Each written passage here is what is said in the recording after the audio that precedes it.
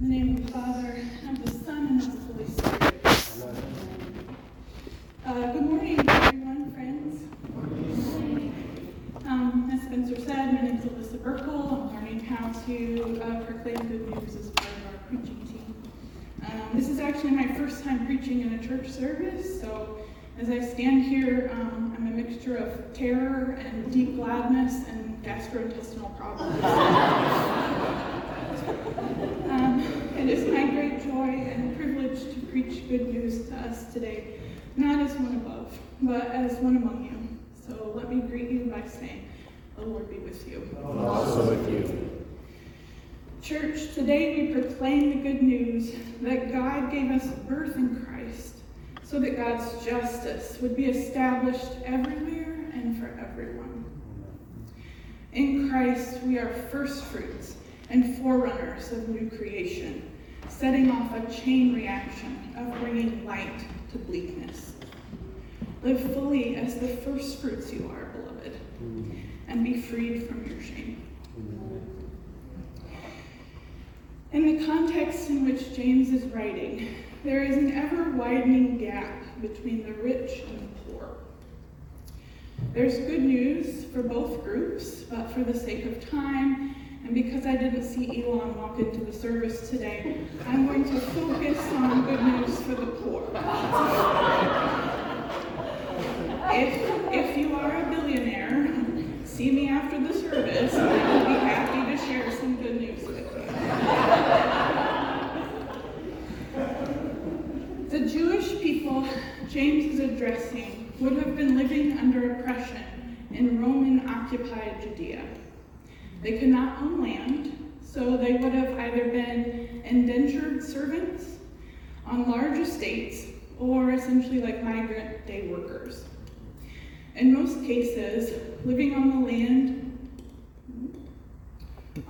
they worked would have required a payment of a portion of the harvest. Now, remember that because that's going to come up later. There were always various uprisings and violent attempts to overthrow the Roman government. So James is addressing a people who were barely scraping by and who were angry about it. In light of this continued injustice, the Jewish believers James is writing to are faced with a choice: to try to power up and fight violence with anger and more violence, or to offer themselves to God and humbly receive the wisdom of God. Now, please don't hear what I'm not saying. This doesn't mean that they just passively allow injustice to happen to themselves or to others, but rather they resist evil by embodying a new life where they are invited to slow down and listen, getting rid of all wickedness or intent to harm, and receiving with meekness the word that is part of them. The invitation offered to them is the same invitation extended to us today. We are invited into a radically new way of enacting justice. We are the forerunners and first fruits of new creation as we live in God's kingdom. Jesus invites us into the work that he first started. Let's unpack that idea a little more. In our James passage today, we heard that God, our mother, gave birth to us so that we could be a kind of first fruits of all God's creatures. So what are first fruits? First fruits are the first ripe crops from a harvest, and they were offered to God during the Feast of First Fruits to thank God for providing for them and to look forward to a greater harvest yet to come. So this would have been a super poignant metaphor for the Jewish readers of James's letter because it calls to mind both their first fruit offerings to God and the first fruits that would have been stolen from them by the landowners they worked for. There would have been a double shame at play here. Shame in not being able to offer first fruits to God, and shame in being forced to give it to the people who were oppressing them. But what James is reminding them of that speaks to their shame and subsequent anger is that they themselves are the first fruits. Not what they can produce, not what they can provide, not their net worth, not their pedigree. They're the first fruits. As beloved children of God, born of women, they and we are what God wants us to offer to him. They and we are the beginnings of how God is establishing justice on earth for everyone and everything. So in this context, being described as first fruits is an acknowledgement that our offering of ourselves and our shame to God is foreshadowing the redemption and restoration of all things. I'm going to take a breath just for a second. What I love about James is that he gets really concrete really fast. What would offering ourselves to God look like in this context as the beginning of a greater harvest yet to come in a culture of violence, shame, and oppression? There's a couple things. Our James passage says that we start by being quick to listen, slow to speak, and slow to anger, putting aside wickedness, and receiving with meekness the implanted word, the word that is part of us, grafted in through Christ. It sounds like James is describing what we would now call emotional regulation, or mindfulness, or groundedness. Of course, he wouldn't have known that at the time. But he's saying that these are forms of justice, because the anger of men doesn't produce the righteousness or justice of God. So I want to double click on that. I work in corporate America, so we're going to double click. Another thing to pull out from this passage is that you can only embody these forms of justice in community with others. You cannot be quick to listen if there's no one to listen to. You cannot be slow to speak if there's no one to speak to. And you can't be slow to anger if you never encounter people who get on your nerves. You and others around you practice these skills together in community. This is the gospel lived out. So justice starts with an offering of ourselves and our shame, and we offer that to God, and then there's concrete actions taken in community, living as if it were true that we were the first fruits. This is good news for us because our offering of ourselves and our shame sets off a series of other offerings. And that's how God establishes justice for everyone over all the earth. In Christ, we are the catalyst for new creation. Just like Jesus healing Peter's mother-in-law was the catalyst for other people to be brought to him and also healed, our receiving with meekness sets off a chain reaction of other healing. This is how God's kingdom comes to earth. This is justice. I think we can go a few different directions when we think about how we can respond to this good news.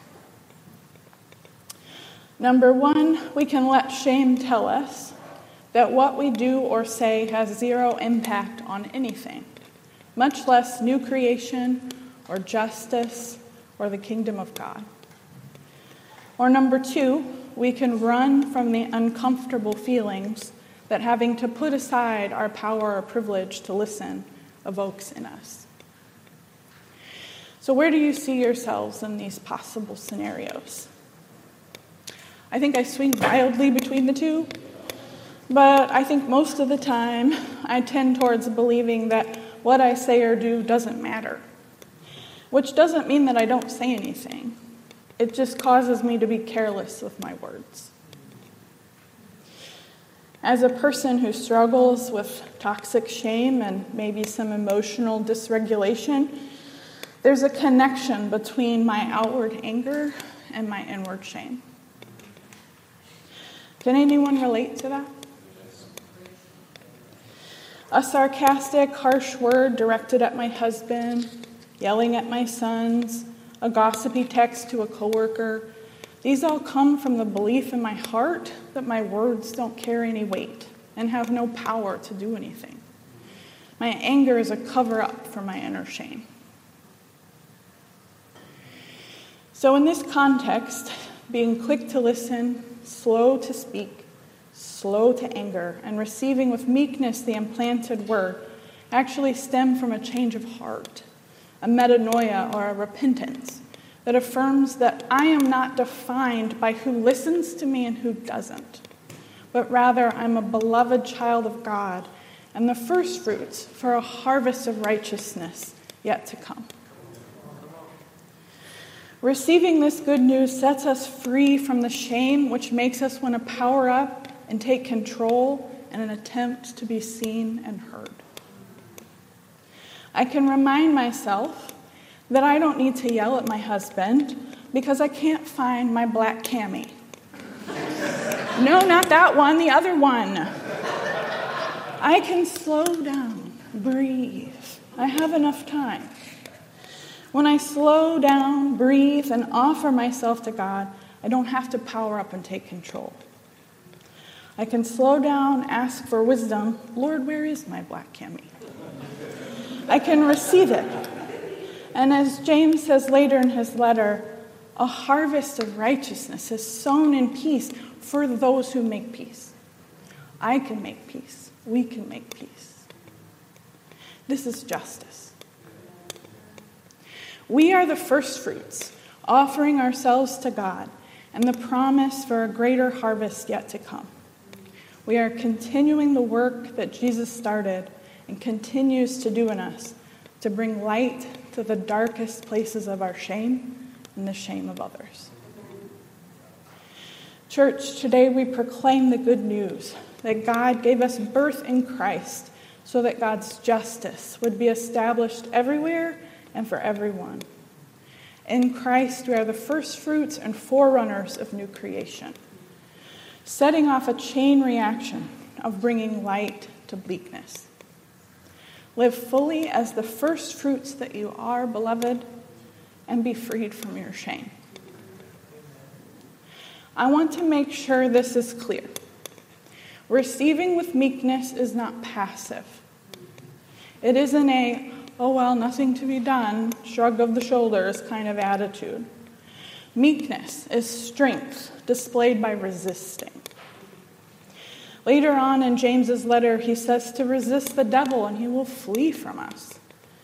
We can actively fight injustice not by repaying like for like, an eye for an eye, a tooth for a tooth, but by welcoming and befriending the reality of our anger and shame and who we are as first fruits and living in light of that.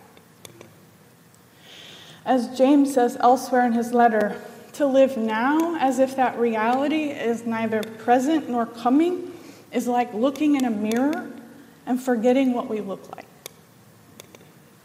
Hear this, church. God is inviting us to remember who we are and to make peace and do justice accordingly. So how can we respond to this good news? First, come to the table and receive the body and blood of Christ. Jesus offers you healing today and freedom from shame because he took on our shame himself in his body. He conquered shame by his death and resurrection, and today offers us a new way of enacting justice on the earth. As you come forward, imagine offering your anger and shame, and imagine settling into your identity as a beloved child of God, the first fruits in which God is making all things new. Our healing and the healing of others who are ostracized by shame, being targeted by violence and oppression, are indelibly linked. Making peace and doing justice are lived out in community. Making peace and doing justice means standing in solidarity with the anger and shame of others. Second, as we close, I'm going to borrow from the Sursum Corda, part of our liturgy that we participate in every week, and do a little embodied fun time. So, when I say lift up your hearts, we're going to pause for a second, and I invite you to feel your anger and shame for a second. Whatever pops into your head, whatever that is. I want you to locate that shame in your body and just notice it, okay? And then after a few moments, we will respond with, we lift them to the Lord. And you can lift up your hands if you're able, and lift up your heart to the Lord. Imagine offering it to God. This is an embodied way to both offer up your anger and shame and receive with meekness. Hear this. God wants your anger and shame. He wants all of you. You are the first fruit offering that he wants. A bruised reed he will not break, and a dimming wick he will not quench. Okay, so let's take a few deep breaths.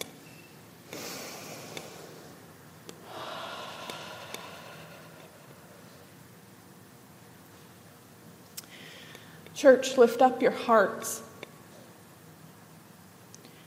Notice your shame, whatever it is. Notice it, feel it. Maybe you're in middle school and life just feels like it's embarrassing and shame-filled all the time. Maybe you're an adult that struggles with toxic shame. Maybe you have a family of origin where things are awful. Just whatever that is, just notice it, feel it. Now we respond with, we lift them to the Lord. Everyone. Let us give thanks to the Lord our God.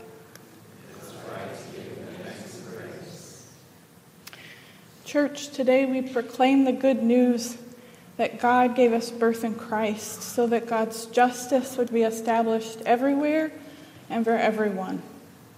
In Christ, we are the first fruits and forerunners of new creation, setting off a chain reaction of bringing light to bleakness.